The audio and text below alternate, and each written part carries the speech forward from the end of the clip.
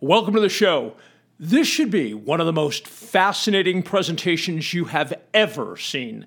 The reason is I'm going to show you with indisputable evidence straight from the Secretary of the Treasury that Form W-4 is to be used exclusively by non-resident aliens with U.S. source income, not American citizens, and that a Form W-9 is only to be used, again, according to the Secretary of the Treasury, by U.S. citizens acting as an agent for a foreign person with U.S. source income. I'm also going to show you where you can find the official document in which the Secretary says that, so you can show it to others whose cognitive dissonance may have prevented them from acknowledging the truth that the income tax has never been imposed on ordinary working Americans in the states of the Union earning their own domestic income. You're going to love it.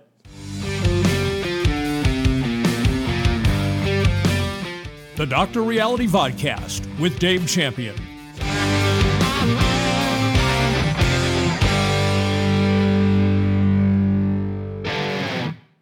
Let's start with this. I'm the author of Income Tax Shattering the Myths, the best-selling book in America that reveals the hardcore legal facts concerning upon whom Congress has imposed the income tax and upon whom it has not imposed the income tax. At the end of this presentation, you be the judge. Virtually all Americans are ignorant about tax law. Pretty much the only exceptions are those who've read Income Tax Shattering the Myths. Because virtually all Americans are ignorant about tax law, I'm going to need to lay some foundation in order that the main point will hit you like a freight train. In a good way. Let's get into it. When the Secretary of the Treasury makes a formal determination on a matter of taxation, the way he announces that determination to Treasury Department employees, federal agencies that deal with the tax being addressed, private sector tax professionals, and the public is to create and publicly release an official document called a Treasury decision. That's nothing new. Treasury decisions have been around for well over 100 years. The only reason you are unaware of them or their significance in the tax arena is the intricacies of how the government administers tax matters isn't your thing. Don't feel bad. It is an obscure area of study for sure, and the government likes it that way. You'll understand why in just a few minutes. Today, we're going to focus on Treasury Decision 8734, which is incredibly revealing and worded quite clearly. Before we dive in, and you get your mind blown, I need to make you aware of the relationship between tax statutes passed by Congress, Treasury decisions written by the Secretary of the Treasury, and tax regulations. The Supreme Court has referred to the wording of Congress's enactments as, quote, the broad language of the statute. SCOTUS has also stated that Congress cannot be expected to be experts on every subject concerning which they may be called upon to legislate. The appropriate cabinet officer then takes that broad language and creates far more detailed specific language. That far more detailed specific language becomes the basis of federal regulations on that subject. A good way to look at the difference between statutes passed by Congress and regulations promulgated by the Secretary is that regulations put the meat on the bone. As an example, a statute may be 3 paragraphs, while the regulation explaining how those 3 paragraphs are implemented might be 9 pages. It is crucial to note that a regulation can never exceed or expand Congress's intent expressed in the statute. Although statutes come first in the timeline of events for the purpose of making sense of the information you're about to hear, let's start with Treasury decisions and regulations. When it comes to taxation, Treasury decisions are the basis from which tax regulations are created. It doesn't matter whether the tax is upon alcohol or tariffs or income. In Treasury decisions, the Secretary of the Treasury details everything everyone needs to know about how that tax is going to be administered. Treasury decisions then serve as the basis from which to develop regulations. Regulations must be published in the Federal Register in order to be legally binding on the public. So the process works like this. The Secretary and his staff create a Treasury decision. The Treasury decision is published for all to see. The Treasury decision is then handed over to the legislative draftsman, who makes sure the regulation is written in the proper legal language. Here's the critical part of that process. The legislative draftsmen are not permitted to add to or take away from the Secretary's determination. All the legislative draftsmen do is put it in legalese. In other words, what's in a Treasury decision is the official position of the Secretary concerning the administration of any particular type of tax, while the regulation carries the Secretary's official determination into effect using properly structured legal language. What about the laws Congress passes, more formally known as statutes? A moment ago, I mentioned that legislative draftsmen cannot add to or take away from the Secretary's determination in a Treasury decision. Likewise, while a Treasury decision lays out the details, the particulars of how Congress's intent will be carried out, the Secretary cannot add to or take away from what Congress passed into law. To recap, the process goes like this. Congress declares what a law is by enacting a statute. The Secretary of the Treasury examines the statute and creates an official executive branch determination, known as a Treasury decision, detailing how the law will be carried out, including the who, what, when, and where of any obligations the public may have under the law. Legislative draftsmen then take the Treasury decision and structure it in language that will be acceptable to the courts. In this process, the Secretary is not free to add to or take away from Congress's intent, and legislative draftsmen are not free to add to or take away from the written determination of the Secretary as expressed in his Treasury decision. Not too difficult to understand, right? I should also point out that because Treasury regulations provide the details, the who, what, when, and where of any obligations the public has under the law, the federal courts have ruled that in tax law, regulations control. As you can see, Treasury decisions are the critical aspect of administrating tax law. Now that you understand the mechanics, let me share what is the most important aspect of the whole process. Pay careful attention to what I'm going to say next. Because Treasury decisions are the linchpin of tax administration, particulars that do not appear in any Treasury decision are not part of the law. As a silly but easy to understand example, let's take a Treasury decision stating a tariff has been imposed upon and will be collected on the importation of electric vehicles with an exterior color of red. The Treasury decision even contains numeric color codes that shall be considered red for the purpose of the tax. Is there any doubt in your mind as to which EVs the tariff applies? Do you imagine that because the Treasury decision makes no mention of any other color, someone can just make up in their mind without a shred of legal support that the tax also applies to EVs that are blue?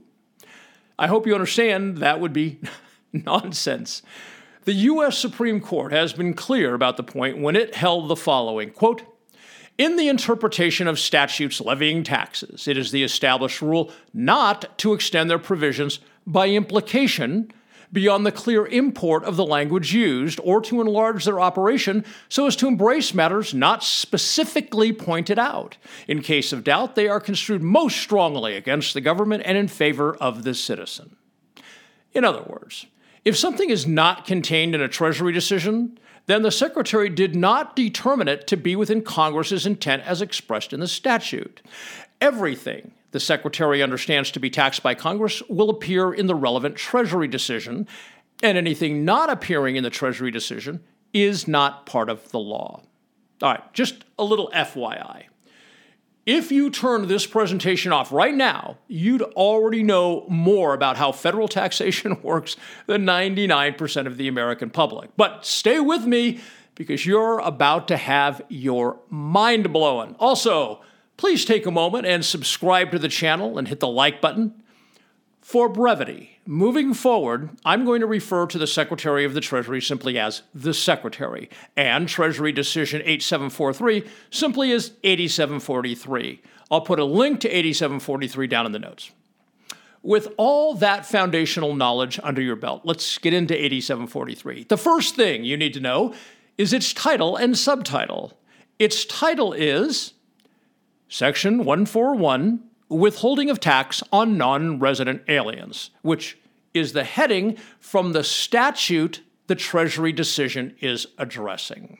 The subtitle is 26 CFR 1.1441-1 Requirement for the Deduction and Withholding of Tax on Payments to Foreign Persons. That heading is the regulation that provides the detail behind the statute. It is imperative as we move forward that you understand 8734 addresses exclusively what is stated in the title, withholding of tax on non-resident aliens. Not only is that just common sense, but I've read all 123 pages of 8734, and not a single word pertains to anything other than withholding on non-resident aliens. If you do not keep in mind at all times during this discussion that every word of 8734 pertains exclusively to withholding on non-resident aliens, you will miss the entire point of the presentation. On page 1, we find a section entitled Background, which begins with these words. This document contains final amendments to the income tax regulations, CFR Parts 1, 31, 35A, and 301, blah, blah, blah, blah. CFR means Code of Federal Regulations. So we have CFR Parts 1, 31, 35A, and 301. What are those? Part 1 is simple. It's all the permanent income tax regulations. Part 31 is entitled Employment Taxes and Collection of Income Tax at Source. That title is likely self-explanatory, but it addresses withholding from one's paycheck.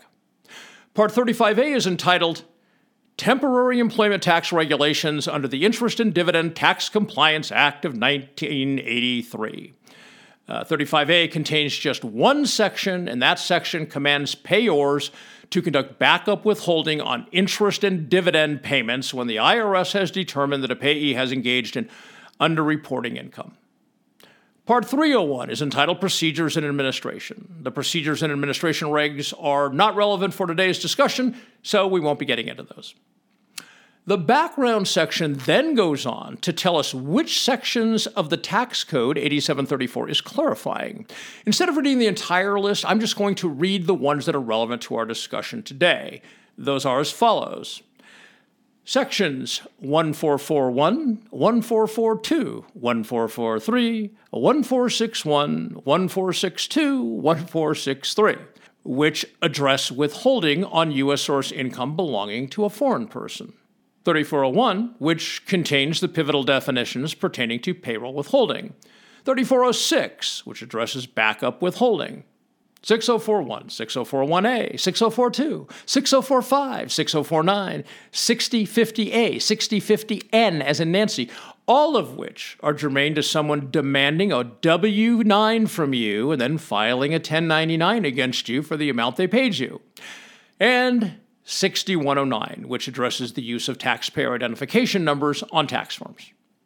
Further along in the background section, we find this, quote, reporting to the IRS may be required under Section 6011 and 1461 or under the reporting provisions of Chapter 61 of the Code, such as Sections 6041, 6041A, 6042, 6044, 6045, 6049, 6050A, or 6050N, the 1099 reporting provisions.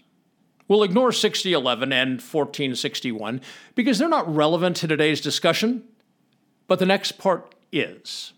The reporting provisions of Chapter 61 of the Code, such as, here we go again, Section 6041, 6041A, 6042, 6044, 6045, 6049, 6050A, or 6050N, the Form 1099 reporting provisions.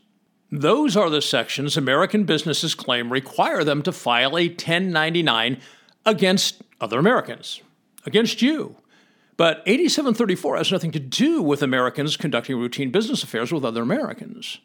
8734 deals exclusively with American businesses withholding U.S. income tax from U.S. source income belonging to a foreign person. Remember the title of 8734? Withholding of tax on non-resident aliens. And the subtitle, Requirement for the deduction and withholding of tax on payments to foreign persons.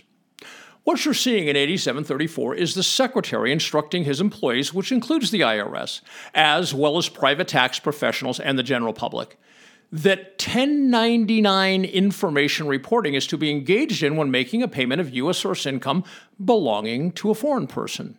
Shortly thereafter, we find this, quote, payments to domestic and foreign persons create a number of withholding and information reporting obligations for both the payor and the recipient of these payments under various provisions of the Code.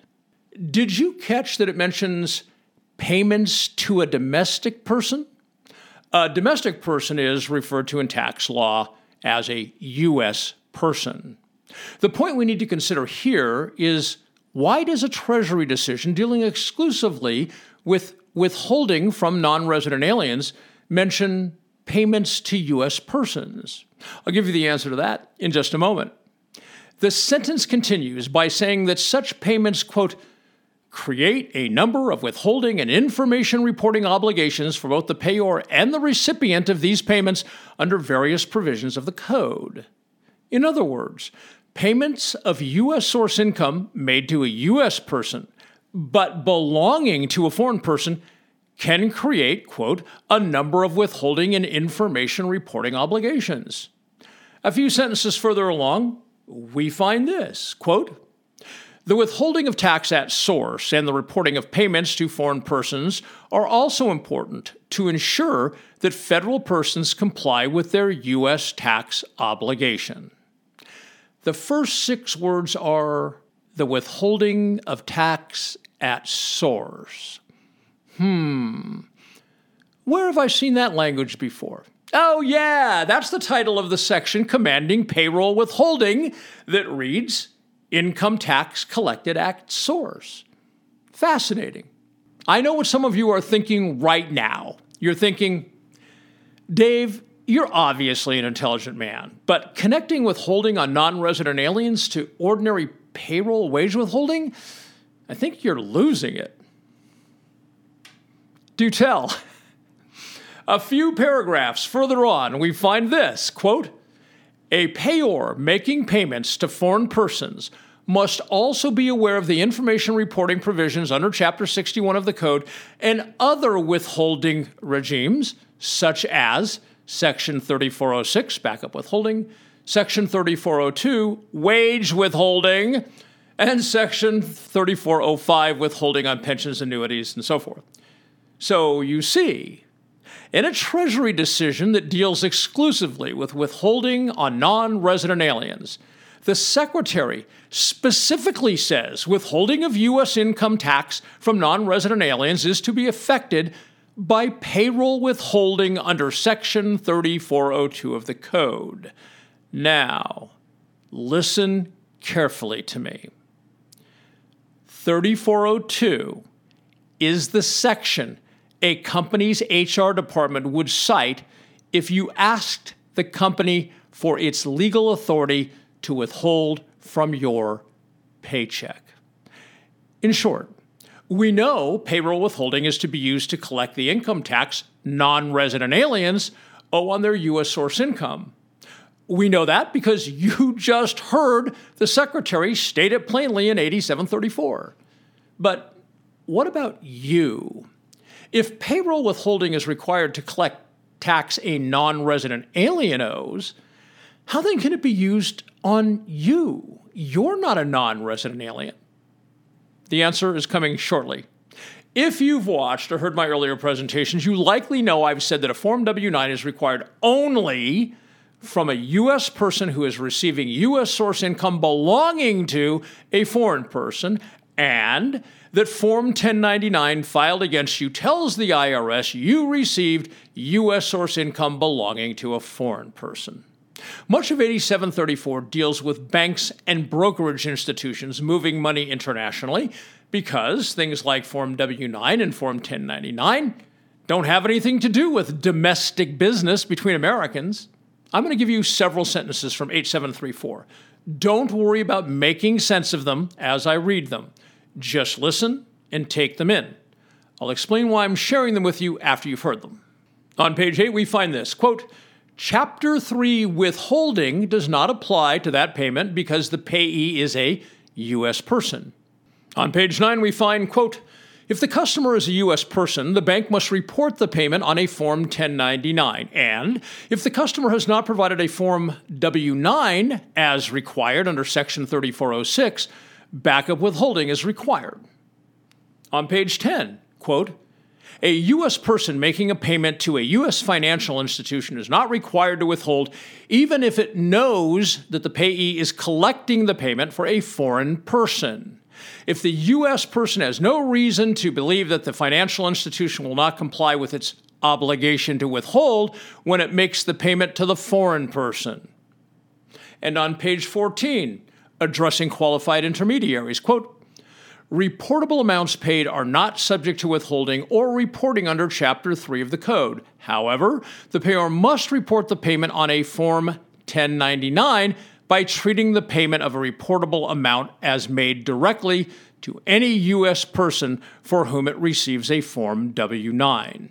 And on page 17, quote, if a U.S. source dividend is paid to a foreign intermediary that furnishes a Form W-9 for another person, and such U.S. person is not an exempt recipient, the payor must treat the U.S. person as the payee for the purposes of Form W-9 reporting provisions. On page 30, quote, paragraph B5 is added to allow a U.S. taxpayer to claim benefits under an income tax treaty on Form W-9. On page 46, quote, generally the determination by a withholding agent of the U.S. or foreign status of a payee and of its other relevant characteristics is made on the basis of a withholding certificate that is a Form W-8 or a Form 2833 or a Form W-9. And finally, on page 57, quote, a withholding agent may treat as a U.S. person a payee who is required to furnish a Form W-9 and who furnishes it in accordance with the procedures prescribed in blah, blah, blah. Now, I know these snippets lack broader context, so it wasn't my expectation that you'd make sense of them. So why did I share them with you? I shared them with you because they discuss U.S. persons, withholding, Form W-9, and Form 1099. All of those titles and forms are applicable exclusively to the topic of 8734, which is, as stated in the subtitle, quote, requirement for the deduction and withholding of tax on payments to a foreign person. You may have initially thought some of those snippets supported the false establishment narrative on the use of Forms W-9 and 1099 and backup withholding, until you recall that every single word of 8734 addresses withholding of U.S. income tax from non-resident aliens. Here are some key points you should take away. 1. For an American citizen or American company to be considered a U.S. person, the citizen or company must be receiving U.S. source income belonging to a foreign person. 2. Form W-9 was created by the Treasury Department as a means by which a person making a payment of U.S. source income belonging to a foreign person could determine whether U.S. income tax needs to be withheld before making the payment, or whether the requirement to withhold the tax would fall on the U.S. person receiving the payment. 3. Form 1099 was created as a reporting system so that the IRS could track the payment of U.S. source income from the original payor to a U.S. person, so the IRS could determine if the last domestic guy with it fulfilled his legal duty to withhold the U.S. income tax before the money was sent offshore to the foreign owner. There is no statute, regulation, or Treasury decision in existence that requires Americans doing business with other Americans within the states of the Union, without foreign persons involved, to seek or furnish a Form W-9, or to file a Form 1099 concerning payments made between the two domestic parties. A claim that such a requirement exists is a gross misunderstanding and a gross perversion of what the law actually says. We've been talking about withholding income tax from U.S. source income before it moves offshore to its foreign owner. As we've seen in 8734, withholding is performed by a withholding agent. Forms submitted to a withholding agent so the withholding agent can verify the status of a payee are referred to as withholding certificates. So, what forms are withholding certificates? Let's see what the regulations say. 26 CFR 1.1471-1B148 reads as follows, quote, "The term withholding certificate means a Form W-8, Form W-9, or any other certificate that under the code or regulations certified or establishes the Chapter 4 status of a payee of beneficial owner." Close quote. Chapter 4 addresses withholding from and reporting about U.S. source income moved offshore to a foreign owner. So, if Form W-9 is a withholding certificate, which it is, used to show U.S. person status to a withholding agent, so the withholding agent knows whether or not to withhold a foreign person's U.S. income tax, why the hell is a domestic company asking you for a W-9 when you provide a product or service to them? We've covered a lot of ground, and I know what some of you critical thinkers are thinking right now. You're thinking essentially this: Dave, just because all these things apply to foreign persons with U.S. source income doesn't mean they don't also apply to Americans engaged in domestic business with other Americans. In other words, you're thinking that applicability of the rules to Group A doesn't automatically lead to the conclusion those rules don't also apply to Group B. With the knowledge you possess at this moment, that's a reasonable thought. An intelligent person will alter his or her position when new information comes along showing the earlier position wasn't correct, right? I'm now going to give you that additional information, the information that destroys that reasonable thought you had just a moment ago. In Income Tax Shattering the Myths, I talk about the difference between general language and specific language. An example of general language is when a statute says something like, every person required. That's general because every person is qualified by the word required without any discussion of who's required. Another example would be a section that talks about the taxpayer being required to do this or such without any explanation of how a person becomes a taxpayer. Specific language is the opposite, telling us precisely what we need to know, clearly and in detail. When attempting to determine to whom the income tax applies and in what circumstances, general language is worthless. Your answers will come only from specific language. Treasury decisions employ specific language. As an example, I think you'd agree that 8734 is pretty damn specific.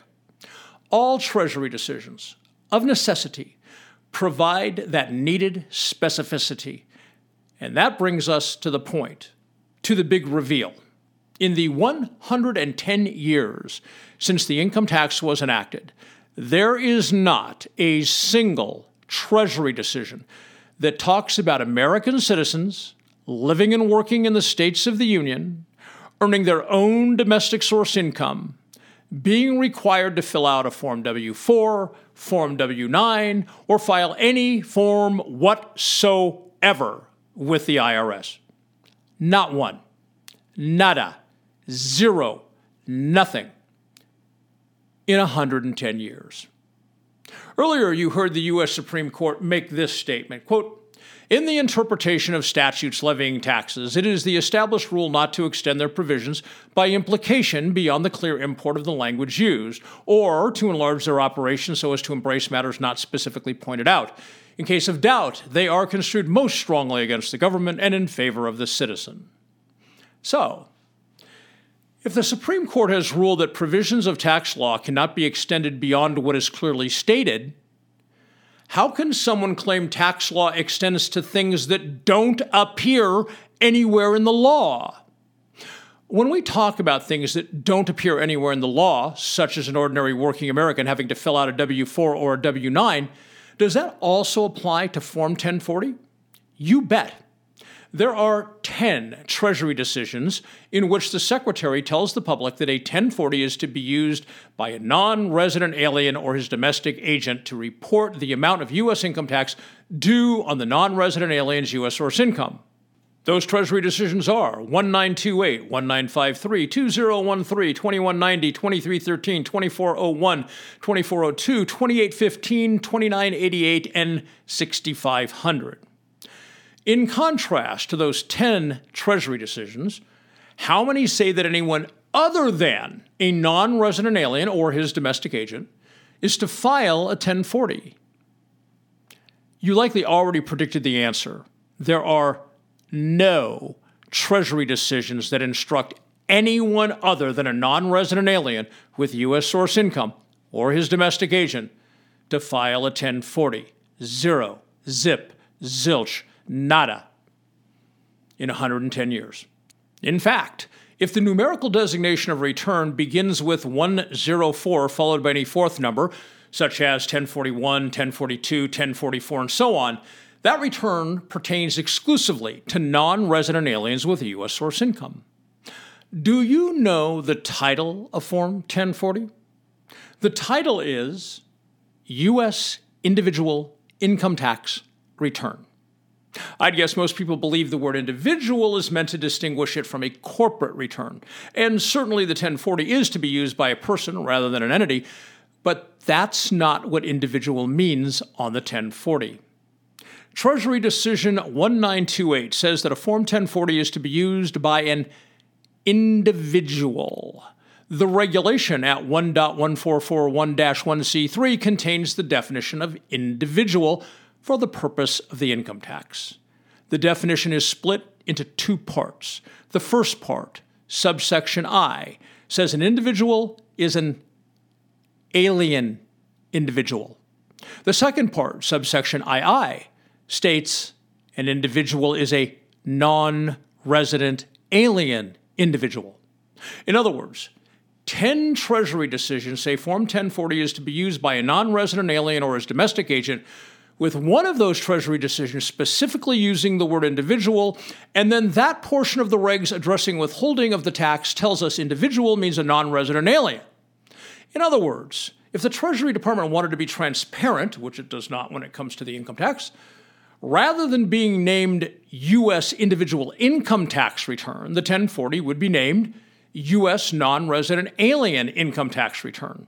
Both titles mean the exact same thing, but one is misleading while the other is accurately descriptive.